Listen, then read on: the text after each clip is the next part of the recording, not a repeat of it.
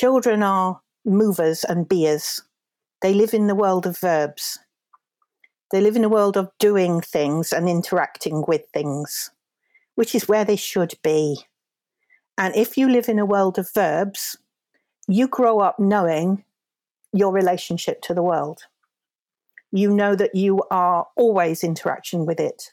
It is always interacting with you. You are actually part of it, and it is part of you.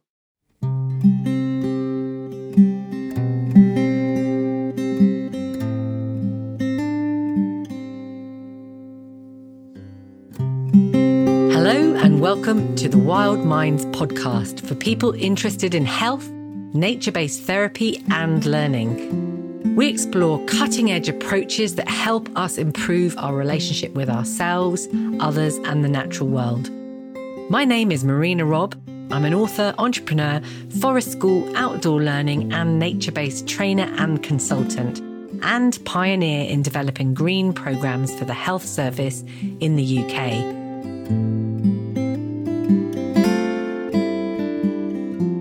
You're listening to episode 13, Ecological Identity and Childhood Play. My guest today is Professor Jan White, a leading thinker and writer on outdoor play and an advocate for high-quality outdoor provision for services for children from birth to 7. Jan is also an award-winning author and, in addition to numerous other achievements, is the Strategic Director of Early Childhood Outdoors. In this episode, we talk about the importance and purpose of childhood and outdoor play, how the environment invites us and creates bonding. We examine the term ecological identity and why we must protect the final frontier of outdoor play.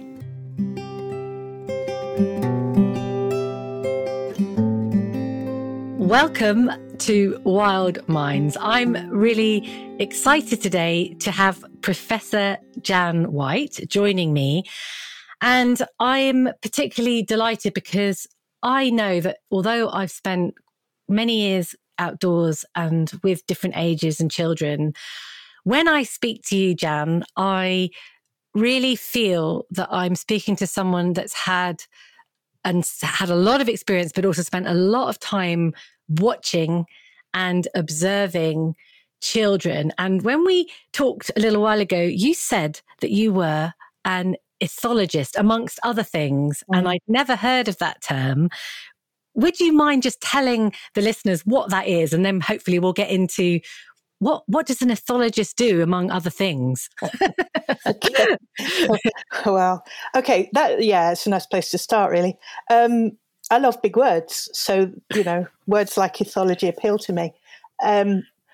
Ethology is the study of behaviour. So it's usually, I'm not sure the exact definition of it, but in my experience, it's the study of animal behaviour. It's the way animals behave in their environment. And actually, I studied ecology at Masters, and I think I'm a sort of mix of ecology and ethology. So ecology is the study of relationships. People might know that eco comes from the word oikos, which means the home. So it's like the study of the entity, the creature in their environment, in their habitat, their home.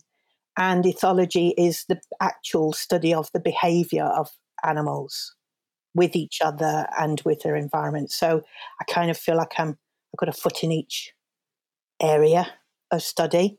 But really, as you said, I think I'm an observer through and through. That's the real meat of it. I'm also a questioner. I know that as a child, I spent a lot of time in my play asking why, wanting to know how things work and why things are like they are. So all the time, you know how toddlers, why? I'm still like that, which can be a bit exhausting for me and for others. And it is lovely when I meet people who like to do all that whying as well. So I'm never quite satisfied with how the idea of the theory that I've got about why things are, and I want to know a bit more, but why is it like that? Why is it doing that? And I'm really, really fascinated. So how this applies to children is that I'm really fascinated by the interaction between the child and their environment. And that's the physical environment, but it's also other children and the adults around them and all the different more than human beings that are around them. But I think I'm particularly interested in how children have a relationship with the physical world. So as a child, I spent an awful lot of time digging, trying to dig to Australia, digging up clay to make pots with, mixing soil and painting with it, with the slurry, and I know that when I think about it now, and I've been thinking about that childhood play for a really long time, then emphasised by having children of my own, as well as all the experience of watching hundreds and hundreds of children at work, at play, is that I know for myself, all that interaction with the earth made me fall in love with it. And I got deeply interested in rocks and soil in particular. And I do see children being very, very interested in rocks and soil. So back to the word ecology, it's really that sort of behaviour between the child and everything that's in their environment, and how what I've come to see is that the environment is speaking to the child, and the child can hear that, whatever language you might imagine that to be. But basically, you see a child walking down a road. If there's a small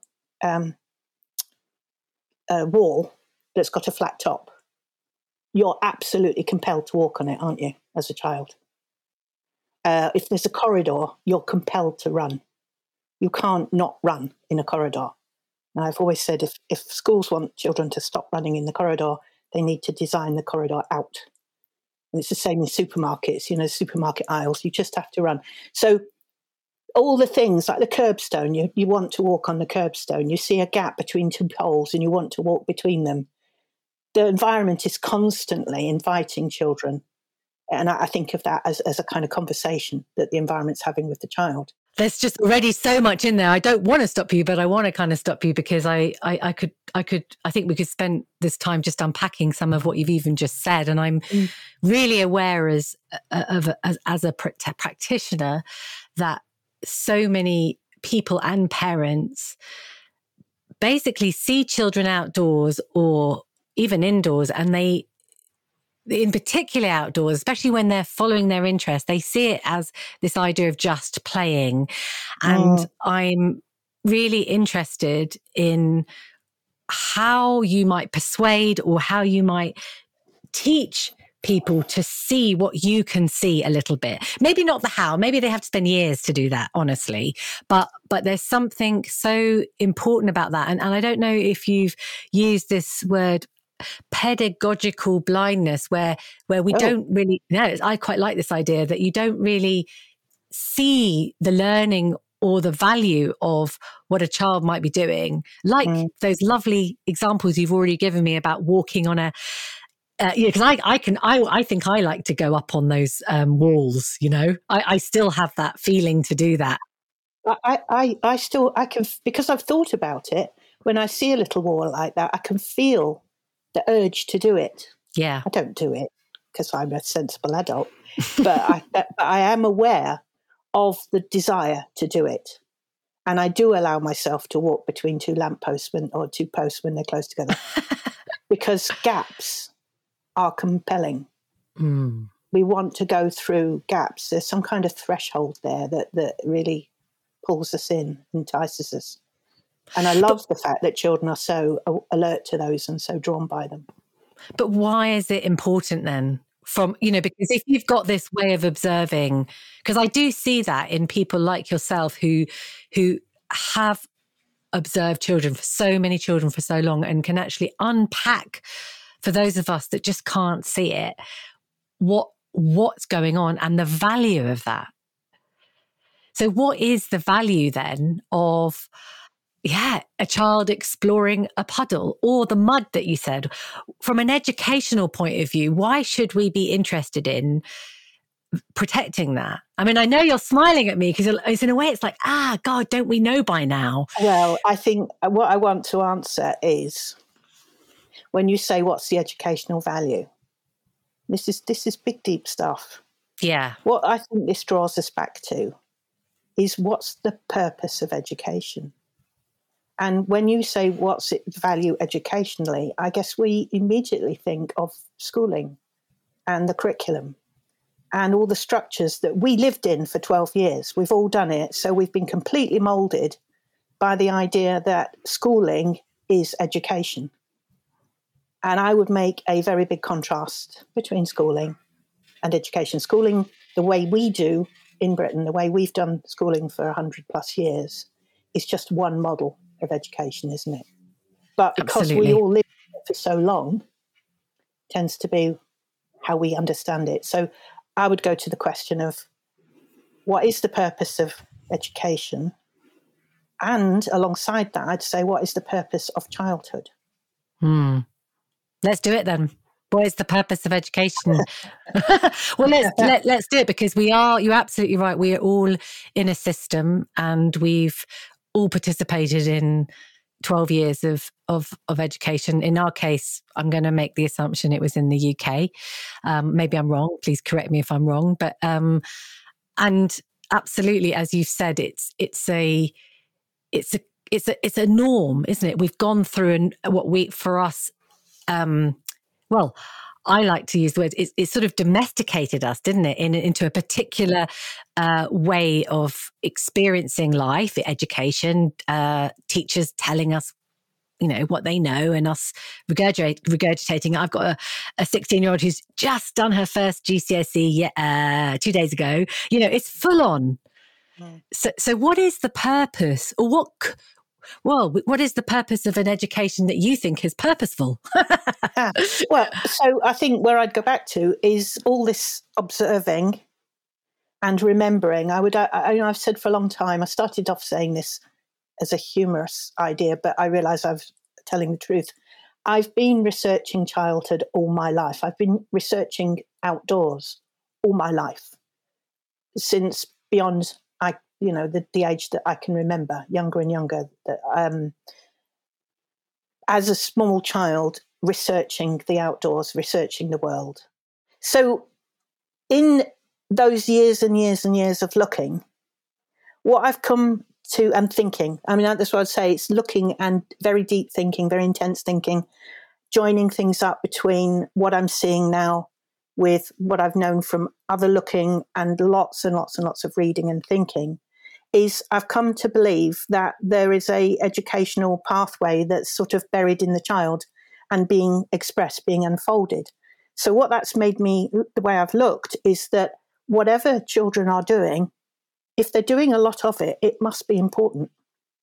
So if children spend a lot of time digging, there must be something very significant going on that's driving so many children so much of the time across decades and decades, and often across cultures across the world, that tells me that there's something that matters here.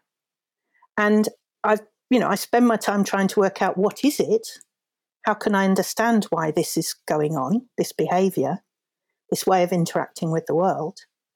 But the bottom line is, even if I can't understand why, it clearly matters. There's something important here. So I would say that's part of the curriculum that children need to be working with. And so I think of that as their kind of internal curriculum. And I think that the internal curriculum that each child has, and we share a lot of what that curriculum is. Childhood has a curriculum, I think. And when I say what's the purpose of childhood, it's to be a child and to work on that inbuilt curriculum that, from my perspective, has been designed by evolution over millennia. That we have been crafted to be extremely good learners. Children are phenomenal learners from the minute, I'm sure before they're born, but the minute they arrive in the world, it's very obvious that they are exceptionally good at learning, and that there are mechanisms they're using in order to learn. We call that play. But there's play is a very deep and complex thing, and we have a way of describing. We know when we see play, And I think that's what's been expressed there, is this deep, internally driven, crafted by evolution curriculum that the child needs to be working on. So for me, paying attention to what children seem to be, not just following the interests of each child, but like thinking about what is it that childhood seems to be needing to do. And then trusting that that is the curriculum that children need to have. And therefore my task is to enable them to have and work on that curriculum. So I think of it as each child having a kind of internal curriculum that needs to be expressed. But at the same time, I'm aware that there's a lot of commonality across children as to the sorts of things that childhood is sort of requiring of them. So I suppose it's just a deep trust that humans know how to learn, and what a hubris that we have, that we in our culture in Britain, that adults know better and need to tell children what they should be learning. It's our job to find out what they need to be learning and help them to do it. And from there, I believe that we've survived on the earth over our evolutionary story by doing the things that have helped us survive and thrive. And really, that's, as a teacher, that's what I want to help happen. So it's quite a different understanding of curriculum than the sort of the mainstream traditional idea that we have from a statutory curricula that we're obliged to work with. I mean, you hope that a lot of those statutory curricula are catching a lot of the things that are important. I'm not saying they're not good things. I think they're good tools to help you. But the primary driver needs to be, let's really observe what children are desiring to do and trust that that is being crafted as something, because that's a very, very important behaviour. Mm.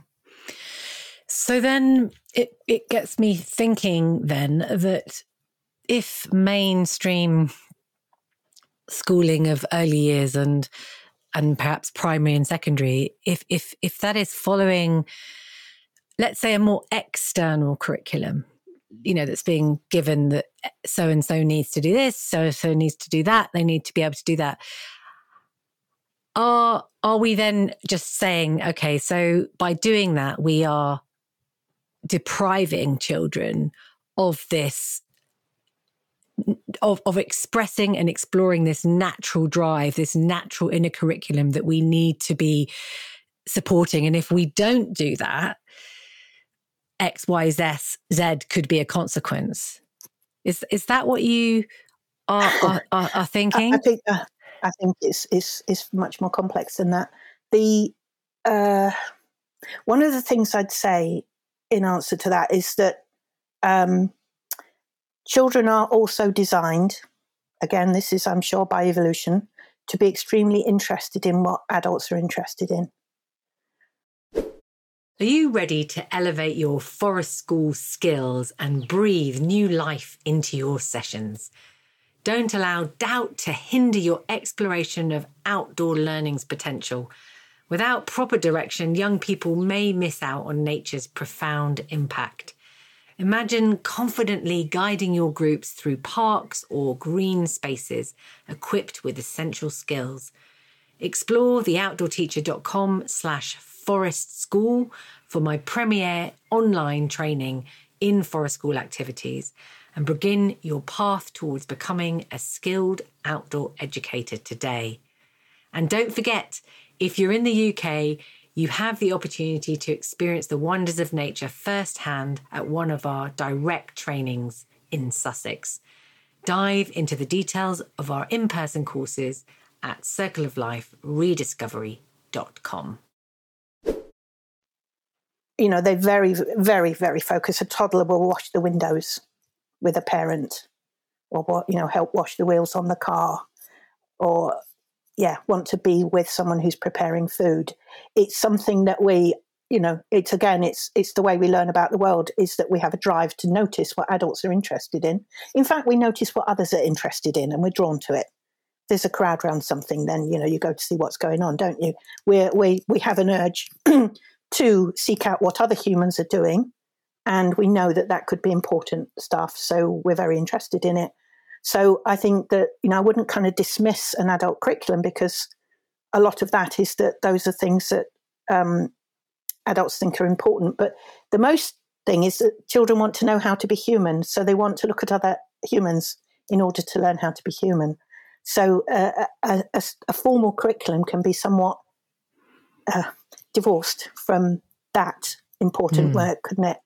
I think what's most important is to pay attention to try and work out, when you're designing a curriculum, is to try and work out what matters, what actually matters in childhood, what foundations. I think one of the answers I'd give you is, if you are spending time doing something that is not your motivation, I mean, we know that it doesn't really stick if you're not driven to do it.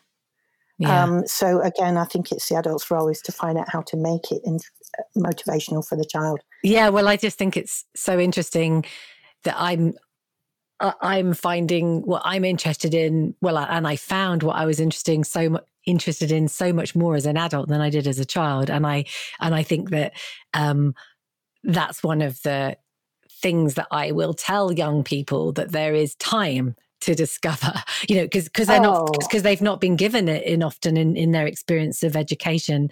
Absolutely. That there is absolutely time to discover things that you're interested in. I find it quite strange that I've had to wait until higher levels of education for me to start pursuing things that I'm actually interested in.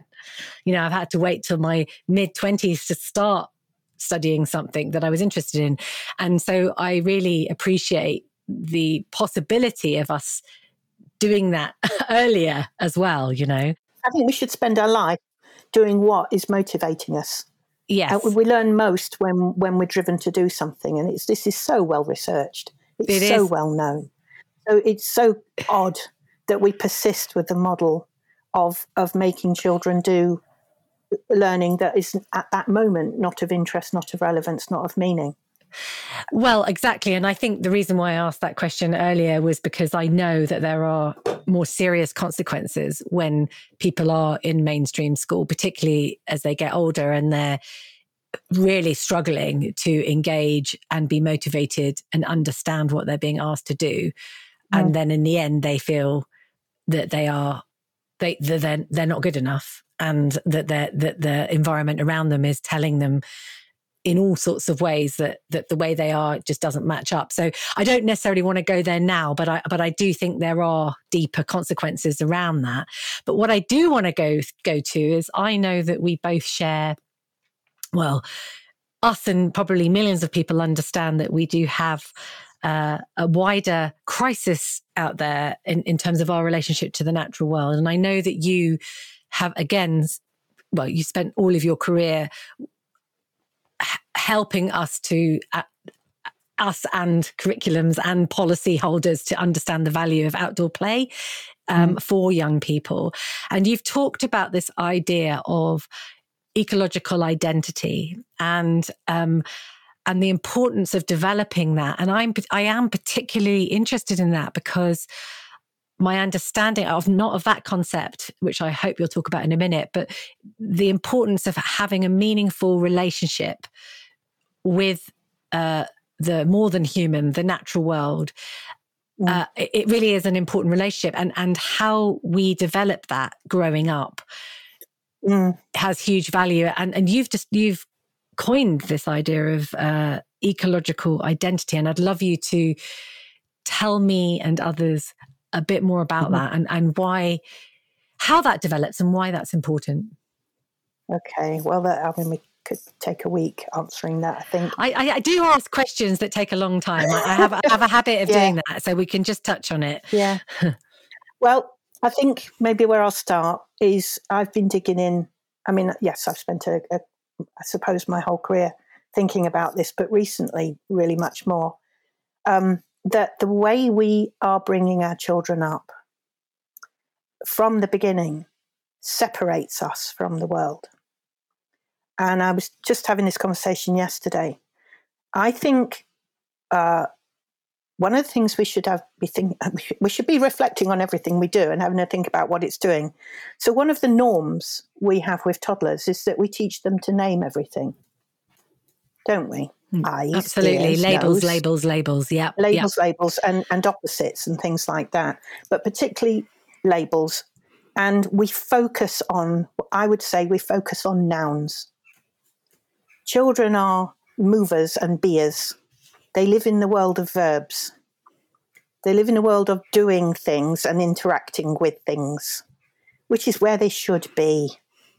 And if you live in a world of verbs, you grow up knowing your relationship to the world.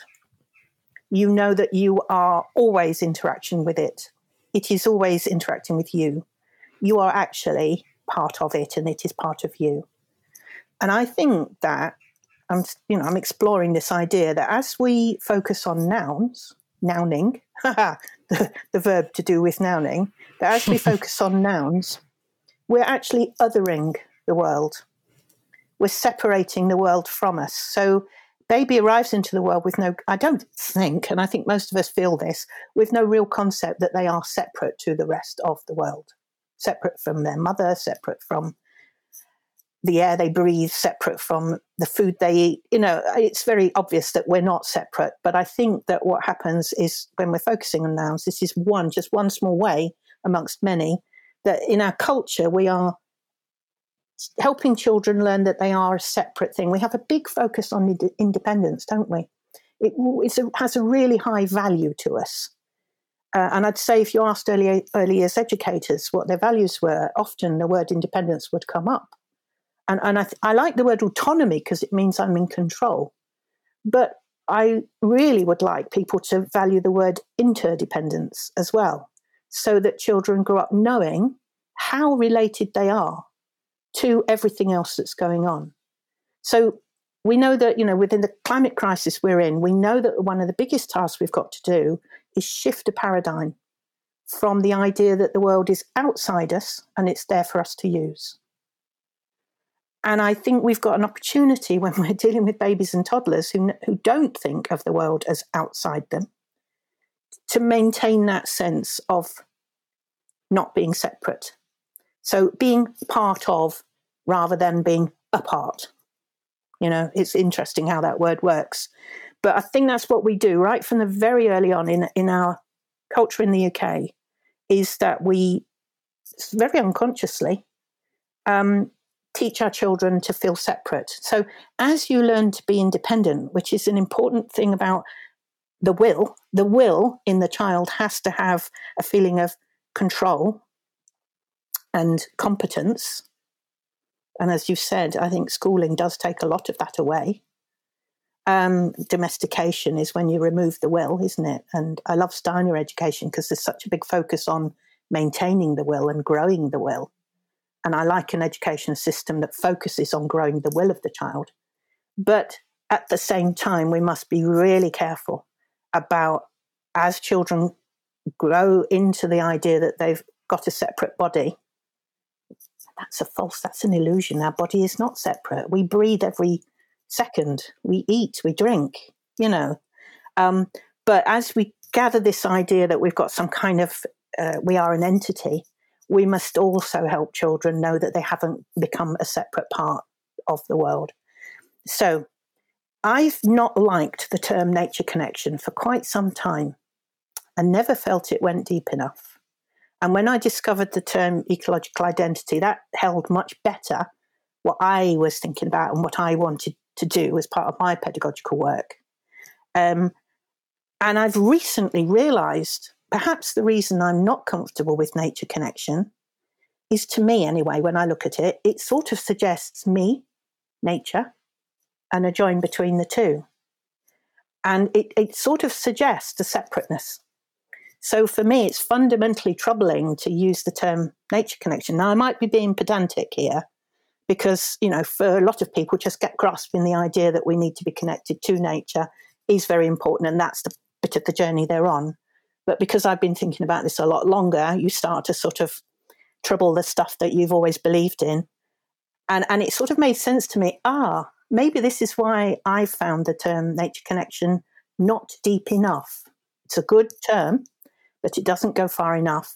And I think the trouble with it is it doesn't really shift the paradigm of your worldview, how you view yourself in the world, your worldview, and therefore your ethics, as in how you live your life, because that's what ethos means. It's the way you live your life. So I think worldview and ethics, how you see the world and how you live your life, that's the fundamental paradigm shift we're so desperately needing. And it's there because babies and toddlers are already there. So couldn't we learn from them? I've realized this is very Froebelian. Couldn't we learn from children how to be in the world? Rather than taking this idea that, oh, well, I've been in the world for, well, in my case, 6-7 decades, and I know better than a baby does how to be in the world.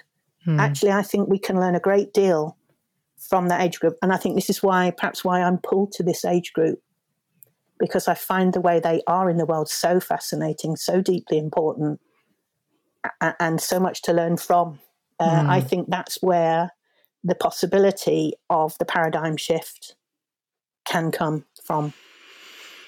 Well, I mean, this subject is also of great interest to me, and I know that we won't be able to do it justice in this shorter time, but I feel very similarly interested in a paradigm shift, and I often think of nature connection in a similar way to you, and I often would then say, well, we're looking for a deeper nature connection. And it's interesting, this word deep actually does come up in lots of ways, a deeper consciousness, a deeper under the surface, under the soil kind of idea. And I've actually been reading again recently about, and this is going to sound totally academic, which it is phenomenology. Now exactly. It's a way, a philosophy, I guess, a way of understanding the way the world,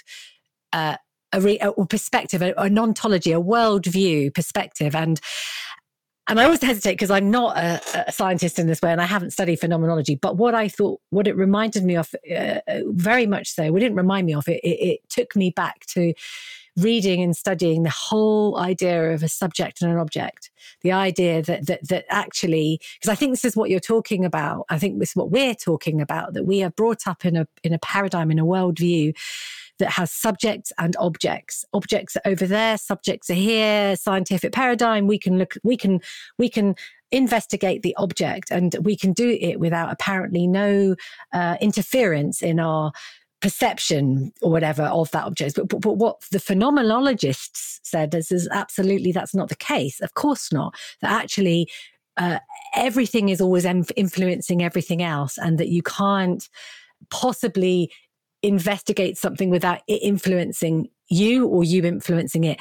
And I think these roots, and you're smiling again, because I think these are the roots of perhaps a Western way of speaking about a reality that a lot of non-Western cultures obviously don't articulate as an academic way, but they live it. They experience a reality like children do, it seems, where they're not this object divide, this dualistic way of thinking is not the only way of experiencing life, right? They're able to kind of drop in and experience life as more of a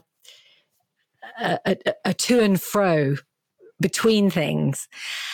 So I'm very excited by this idea because it makes sense to me that if we are relational beings, yes, we are we have our sense of who we are, but we are also relational.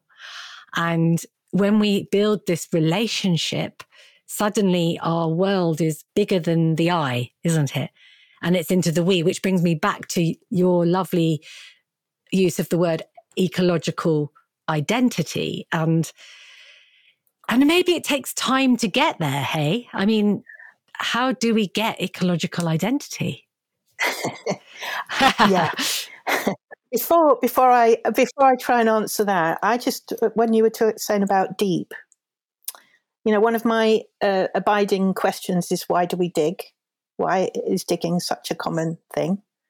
And of course, one of the things that doing lots of digging does is it gives us the metaphor of knowing how to go deeply into something and how to express that idea of digging beneath the surface, digging into something. We use this language all the time. How would we know what that meant if we hadn't dug as a child? And it's very clear. It's very, very clear to me, because I've been expressly studying this, that huge amount of the action we do as children give us the language that we use throughout our life. And allow us not just to, allow us to encapsulate something big in a single word. A word is a symbol, and that symbol comes from the meaning that you have that goes into that bag that the symbol holds. And if you haven't spent a lot of time digging, you can possibly, I notice when I'm writing, I'm always using the word dig, deep, profound. And surely I have that word in my head because I spent so much time as a child digging. Otherwise, I just wouldn't use the word, would I? No. So, if you just come back to the curriculum that we're working with and the focus on language and vocabulary that we have in England with the EYFS, there's an enormous drive from the government around vocabulary growth. How do you get vocabulary without meaning? And how do you get meaning without action and experience, phenomenology? You have to actually do it to then have the word in a useful way. Otherwise, it's a word that goes in your head and has disappeared. Like when I was trying to learn French at school, those words did not stay in my head because they didn't hold the meaning, the embodied experience that gave them that meaning, and the whole raft of experiences that I had to have across many years in order to get that. But going back to ecological identity, okay, so digging is a good way of looking at it. Whilst digging, I am interacting on a very deep level with the stuff of the earth. It's being my play partner. I have a drive, whatever is driving me, but I have a drive to dig. That's expressed in my, what we'd call play actions. We'd call it play, wouldn't we? Because it was my own motivated play. And actually my siblings, it was a social thing. We were digging together. So that was another part of the drive. But I'm experiencing something that's making me want to dig. And the world says, you can dig me. So I go there and play with that person, that entity who has offered to play with me and who is playing with me in just the right way. So I think the word attachment is really important in ecological identity, because my understanding of attachment is that when a baby has a need, they cry because they have a need. And the person around them who works out what that cry means and is able to respond in the right way in the right moment. And I know as a parent, it can take quite a long time to work out what is the right response. It's often the one you first thought of and it finally works.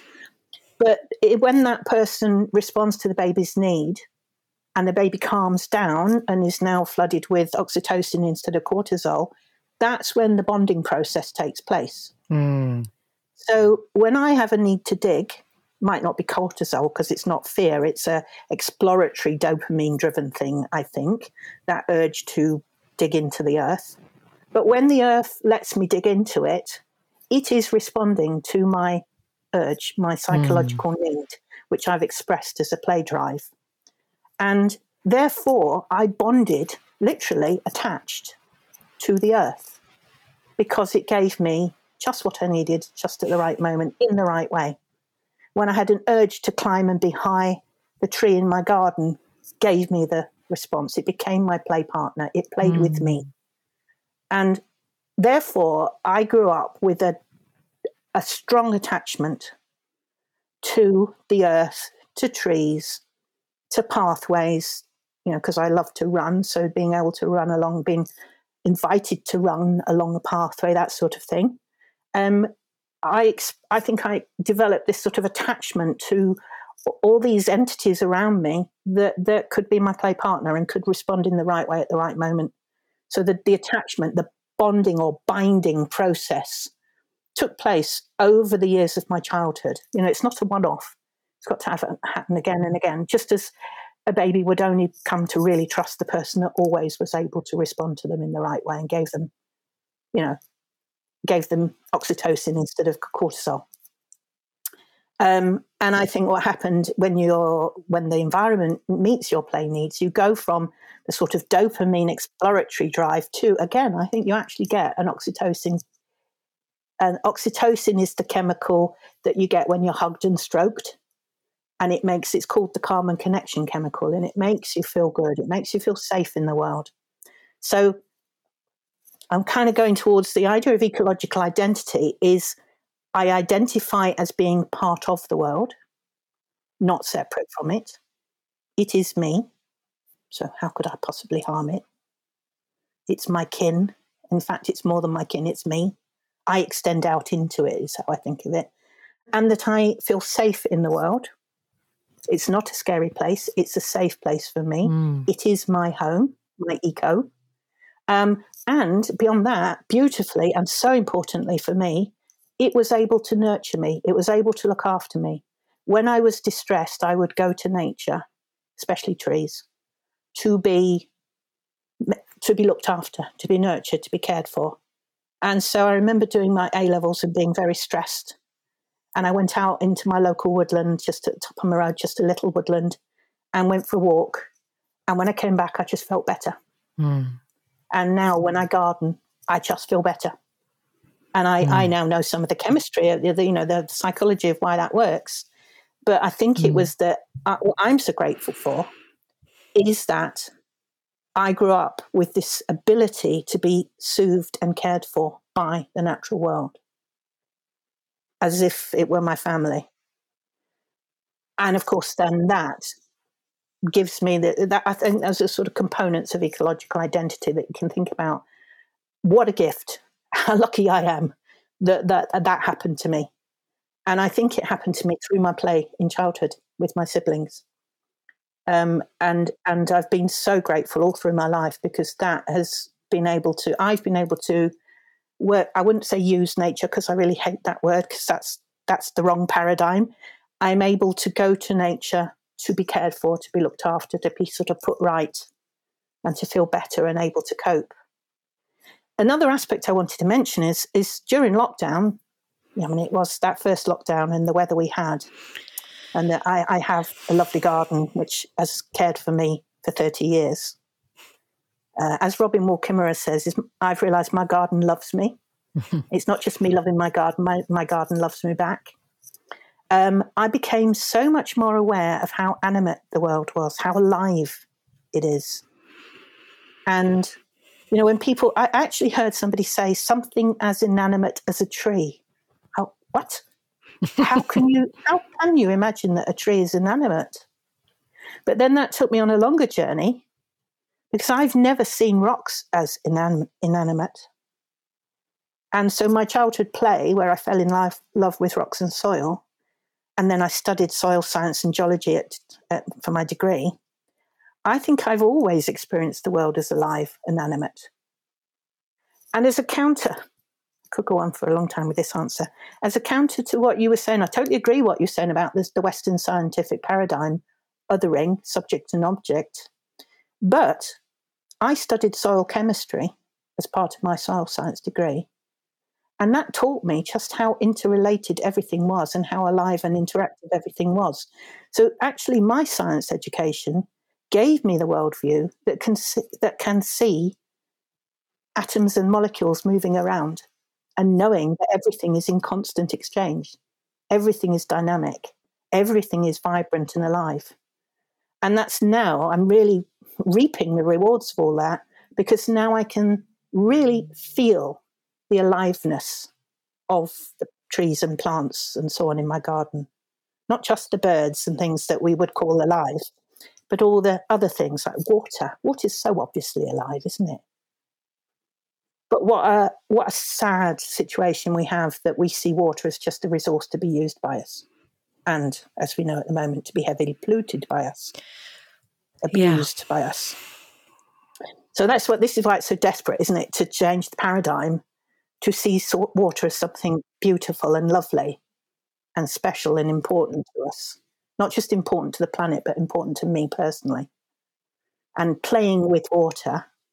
So in my work now, I offer the practitioners lots of opportunity to play with water, just them and water, and just actually go back to that feeling of just how gorgeous this material is, how it makes you feel, how it strokes you when when you put your hands under a tap. The water strokes you, it caresses you. And it's beautiful, the way it catches the light, the way it behaves. I was watching a little stream the other day in a woodland, and all the patterns and movements, just thrilling, absolutely awesome. So that's what I'd love. I'd love to be able to give children a childhood that led to those kinds of capacities. And surely you need to feel like that in order to really want to look after it. I loved that, the way you said my play partner. I loved because it has felt in my life so much how, and I'll probably say this again as we do these shows, that, I can often feel cabin fever inside, and I can often feel humans are quite tricky. So this feeling about going outdoors and feeling that there is other relationships out there that can meet my needs. And yes, that could be through play growing up, but it can also be through something other that isn't human. It is very profound. And like you, we really, really feel that it's a child's right to have these experiences. It's a human right to have these experiences. And alongside that, we are, as we're very, very well aware, going to be meeting increasing challenges and within pollution and climate, all this stuff happening. But the last 10 minutes, particularly of you speaking, really reminds me of having that as well, having those very special relational moments that actually feel that they have love in it. They feel they have joy in it. They feel they have soothing in that. It feels they have all sorts of qualities that are also very, very important, aren't they, to have? And this is why we, it's not about either or. I loved as well that you said it, thank God you had the scientific training as well that could give you a perception into a world that was infinitely enmeshed as well. That's wonderful. And yet we also know that if we can give this to children and young people, well, then it's harder to learn when you're older, isn't it? I mean, it just is. If you have it growing up, it's easier. And I think if you can plant the seeds at least. Yeah, exactly. And I think one of the things that we so urgently need to work on is making sure that at least the seeds are there. Yes. Yes. I suspect if they're not sown in childhood, how difficult then they would be to find later on. Exactly. And although we do know, all the work that's done on nature therapy now, that taking troubled young people and adults into a situation where nature can interact with them in the way it's able to, we know how much work that can do. Yeah. But as in all therapeutic processes, it's so much more effective when it happens in the very formative, foundational, we call it the foundation stage in England. Our curriculum is called the foundation stage. And I think what we should be really looking at very carefully is what is that foundation? And that, we've now got the thing that Nadeem Zahawi brought in after the COP26, whichever it was. I'm not going to help you there. I won't be able to help you with that at the moment. So there's a strategy for schools around sustainable education for sustainability, that was brought in as sort of a quick response to the COP that was held, the Conference of the Parties that was held in Glasgow last year. So we have this sort of education-wide strategy that's supposedly going to teach children about sustainability and climate change and so on. Yeah, I thought it was the climate change strategy, which felt very instrumental rather than relational. But yes, say. Yes, Yeah. that's what I'm referring to, climate change strategy. But I think it's more than climate change. I think it was supposed to be about sustainability education as well. But how can you need the seeds to have been grown earlier on for that to actually take hold and be able to really be used. And if you wait till later, it is like learning another language. I referred to French earlier on. We have this tradition of teaching children French once the sort of language acquisition period is pretty much finished. So then we try and learn French in a very deconstructed way and not very authentic, meaningful way either.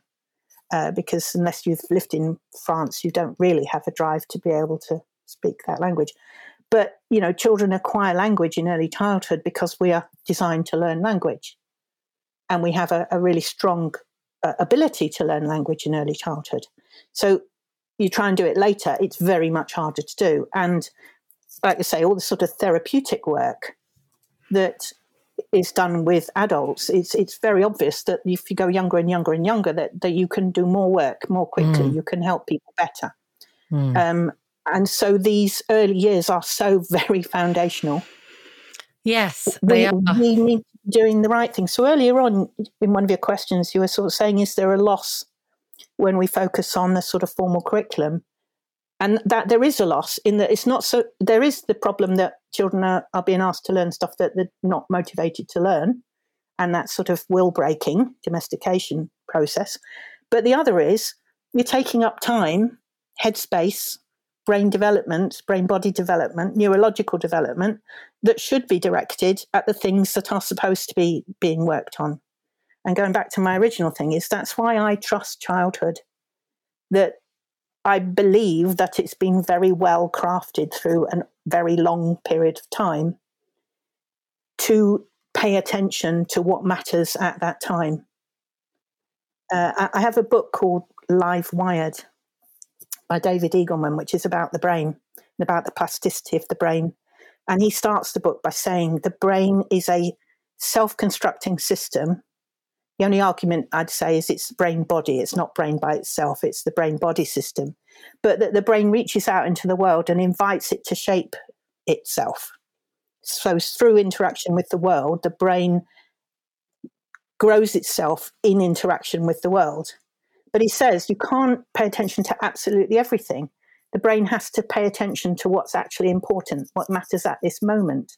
So I trust children's inner motivations because it's been crafted over millions of years, really, but, certainly hundreds of thousands of years, to pay attention to what matters at that time. And so our task really is to work out what those things are by observing and thinking, and then make sure those things can happen. And surely one of those things is this relationship, this very profound attachment and comfort with being in the world. And therefore the ability to be looked after by that world. Gosh, thank you so much. I feel there's just one or two more things that you've spoken to me about is this idea of protecting the final frontier. And I just wonder first what you mean by that, but also, are there one or two things that we, governments, parents, whoever you choose to tell me about, could do to protect this final frontier? And what is it? What is this final frontier? Well, the final frontier that I'm referring to here is outdoor play. Early childhood outdoor play specifically. But, I believe that all children have a right to play and have a right to be outdoors and have a right to play in the outdoors. It's certainly for me in my childhood, outdoor play was the formative process. It was the thing I got a lot of outside school, especially. So the frontier is that over my my career in education as an educator, which spans 30 years, I've experienced a lot of change in secondary education, then primary education, and then early years education. That's been my journey. And each time I've been in those phases, there's been sort of significant change has happened. So when I was in secondary, the GCSEs came in. When I was a primary teacher, the national curriculum came in. And then while I've been in early years, which is 20 years, I've seen a lot of change in terms of the formal structures and policies, expectations, demands, and so on that the educational services for those age group are expected to do. And an awful lot of it is in the last decade has been extremely regressive. So I have an anxiety that as we start to understand the outdoors as a learning environment, which this is my whole career in early years has been to help people understand that the outdoors is a much stronger learning environment than the indoors can ever be. Mm-hmm. Certainly been my own experience, and it's, I deeply believe that the outdoors is a phenomenally strong learning environment, again, crafted through our evolution. We learned, we lived outdoors, and therefore that's the learning environment that has worked for us. We're designed to work in that environment. So as we grasp the idea that the outdoors is a place for learning, there's a real danger that it just becomes an indoor paradigm taken out. Right. So it used to be called, when I started out, it was called outdoor play. We all talked about outdoor play. And then the term outdoor learning came in. And whilst that might have helped people understand it as a place for learning instead of for playtime, 15 minutes of running off steam, we've come to understand that the outdoors is a place for learning. Or we learned it actually because it was known 100 years ago. The original nursery schools understood it.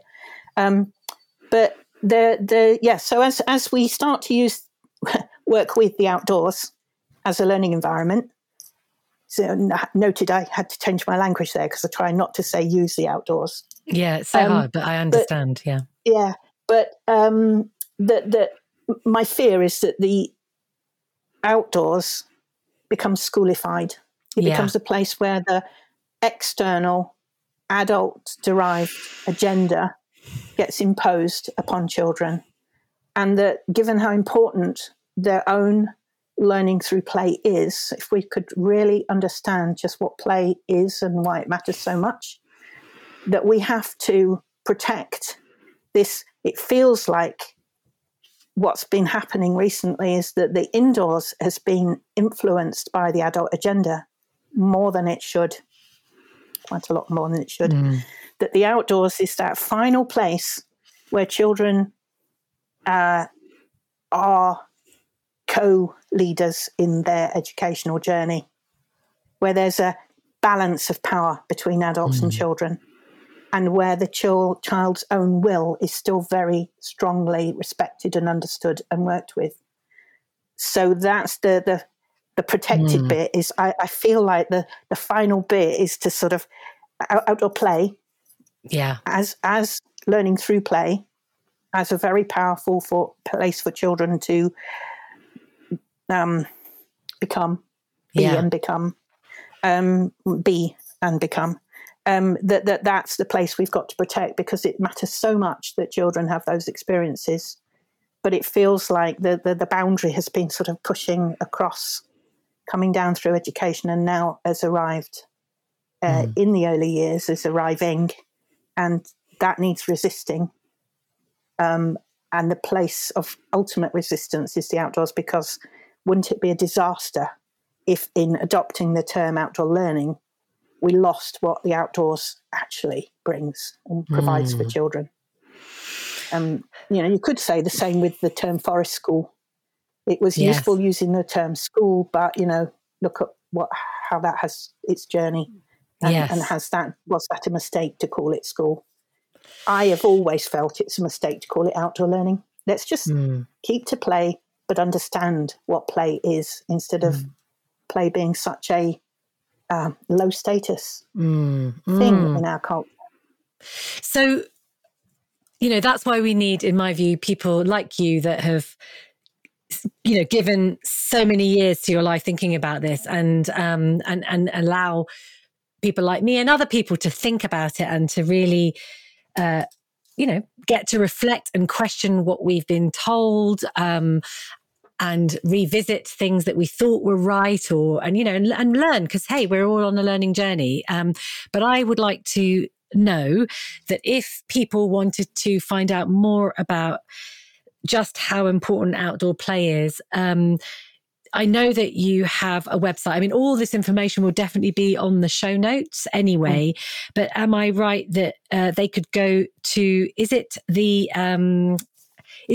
what's the name of your organisation? Early Childhood Outdoors, is that right? There's two sources that I could mention. There's Early Childhood Outdoors, which is as a website, has over 100 blogs from a huge diversity of people that explore various aspects of being outdoors in early childhood. And Early Childhood Outdoors does exist to join everybody up who has a passion in this area, to help them meet each other, spark from each other, and collaborate. But the express thing I would suggest is that if anybody wants to sort of look further about how to develop their understanding of working with the outdoors in early childhood and develop their pedagogy for working outdoors, i.e. their practices for teaching and learning, and to develop their actual outdoor provision, then we have the perfect answer in the qualification that we've launched in the last year, called the Certificate in Outdoor Practice, which is a level 3 15 credit qualification with OCN. So it's a very similar size to the Forest School level 3 leader, but it focuses on early years, and it focuses on on-site everyday play in an early years setting. Fabulous. So it's a good companion. It's a contrast, but it's a companion as well to Forest School training, which focuses very much. It also focuses very strongly on child development as opposed to curriculum, but does help people work with their curriculum. Helps people work out how the curriculum can work in the outdoors by focusing on all the stuff I've been talking about today. And where do they find out about that? Where would they go to find out about the certificate? For that, they need to go to outdoorsthinking.co.uk. Okay, great. Outdoors with an S, thinking.co.uk. And that website describes in great detail the content of the course, how it works, what we're about, the people who've put it together. It's a collaborative of passionate trainers with a huge amount of experience. And there are also current courses and a mechanism for booking and how to find out, email to contact for more information kind of thing. Absolutely. Well, I will, as I said, I'll put everything on the show notes, and I really encourage everyone to go there and have a look. Now, we didn't start with gratitude. We always do, and I forgot. So if you would mind, I would love us just to take a moment, maybe take a deep breath, because what a lot of fabulous information and also heartfelt thinking with the heart, I would say, in the last hour. While I'm going to just say a little bit of gratitude to all the practitioners that are out there that are actually taking a risk, and really dropping into something that they feel is meaningful, maybe that was in their life or meaningful for children, and just taking those children outdoors. So I just want to give gratitude to those people that are part of this community that is evolving. How about you, Jan? Let's finish with that. Well, I'm going to go to the ones that I thought of at the beginning, which can I have two? You can always have two. I'm eternally grateful to dandelions, always. And it's particularly important at the moment because we are completely surrounded by them, aren't we? I live in Sheffield.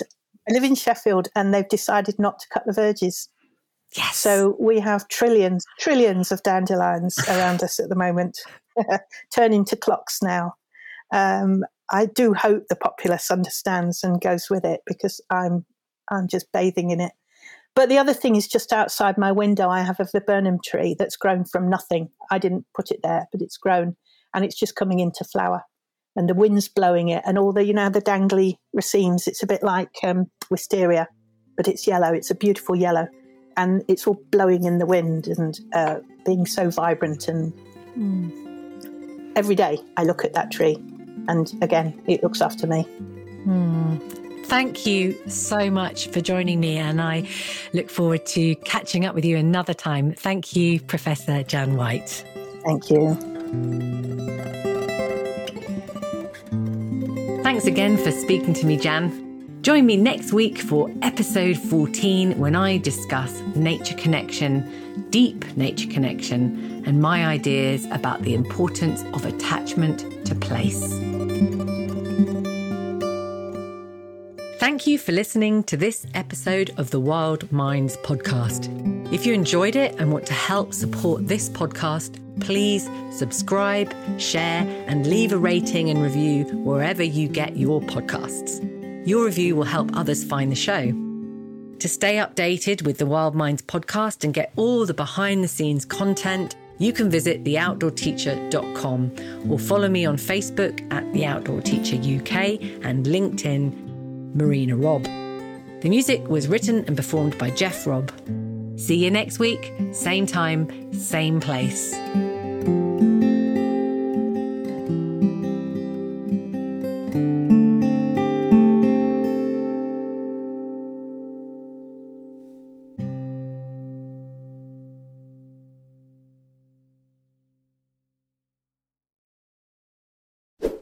Have you ever wondered about the guitar music in my podcast? Well, it's actually my husband, Jeff Robb. Jeff's touring England and Wales with the music of trees, blending woodland-inspired music with stories about trees. Catch him in May, June and July.